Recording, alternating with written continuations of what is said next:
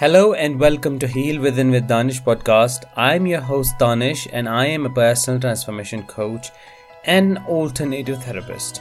I help you to heal, move on, recover and not only thrive but transform into your greatest version possible after narcissistic abuse. The most common belief that we hold as survivors about narcissists, psychopaths or sociopaths is that they lack the ability to choose.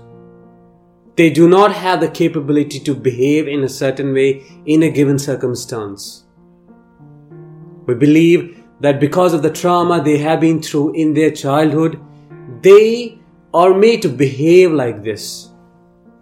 They are suffering and that's why they are behaving like this. But the truth, in fact, is completely opposite of it. The truth is that they have the capability to choose.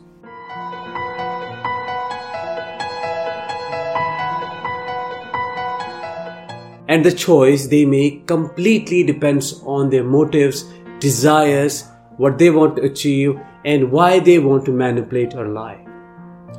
Let me show you an interview with a diagnosed sociopath. His name is Daishi, and he talks about how he chooses to manipulate or not to manipulate. And you will see how he chooses not to manipulate the one who is interviewing him. So let's watch the video now. What is it like to be you? I'll say it's pretty average, to be honest. If you were on the outside looking in, you would say that it was pretty boring. Because for the most part, what I tend to do now is I tend to just really stick to myself. Because I have to be very careful about how I'm interacting with people and under what context I'm interacting with people. So I tend to limit anything that would be negative for me. Why do you have to limit yourself? Because if I encounter a certain kind of person, and if I'm talking to you and I sense a level of weakness, I get kind of the urge to prey upon that in a way. So in order for me to kind of mitigate that, I definitely limit my social interactions. And I have to make sure it happens underneath the right context. Otherwise, I just, I try to stay away from it. Could you see that? He used the word urge. He didn't use something like a word which shows that he's compelled to behave in that way. So if it is an urge, it can be controlled. And he's talking about the choice he has made. And I appreciate him for that. I have to be fully transparent. Mm-hmm. When you reached out to me and I read your diagnoses, I thought to myself, can I trust him? Mm-hmm. Can I give him the platform of our audience who I care deeply about? Mm-hmm. Are you going to try to manipulate me? Are you going to try to manipulate our audience? Are those valid concerns? Those would be valid concerns for sure. But as I said earlier, I would say I like what you do, because definitely people have voices that need to be heard. And I would hate to, disturb that process in any way.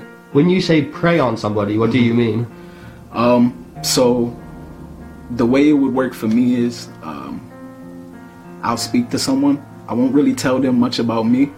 They'll tell me about them, and then once they tell me about them, I'll kind of form a personality.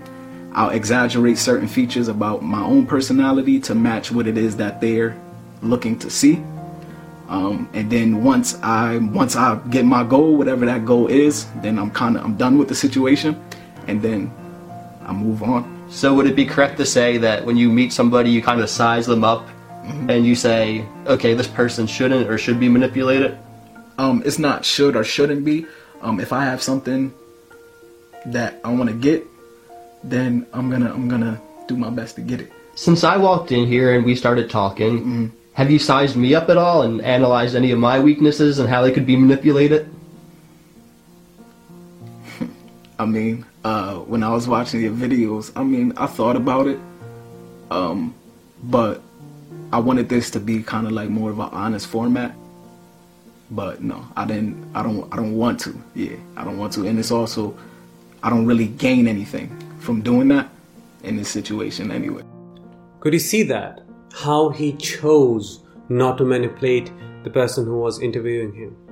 Could you see that how it depends on the person, how it depends on them, and how they have the capability to behave in a certain way in a given circumstance? So this is the biggest proof. This is a sociopath talking about the choice and using the choice himself in the circumstance where he could have manipulated the person and the person wouldn't even have felt it. Now comes the most important question. The question most of you seek answer to. And the answer this person gives can change your perspective, can change how you see things, can change how you see yourself, and can change how you see them. So let's watch it. What would you say to the people you've hurt in the past?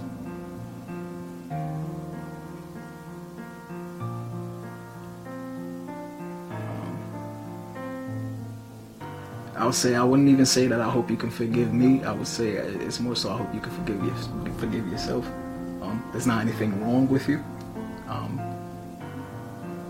You are still perfectly fine as a person. And I would say basically, I won't say don't take it so personally, but don't look at it like, there's something wrong with you.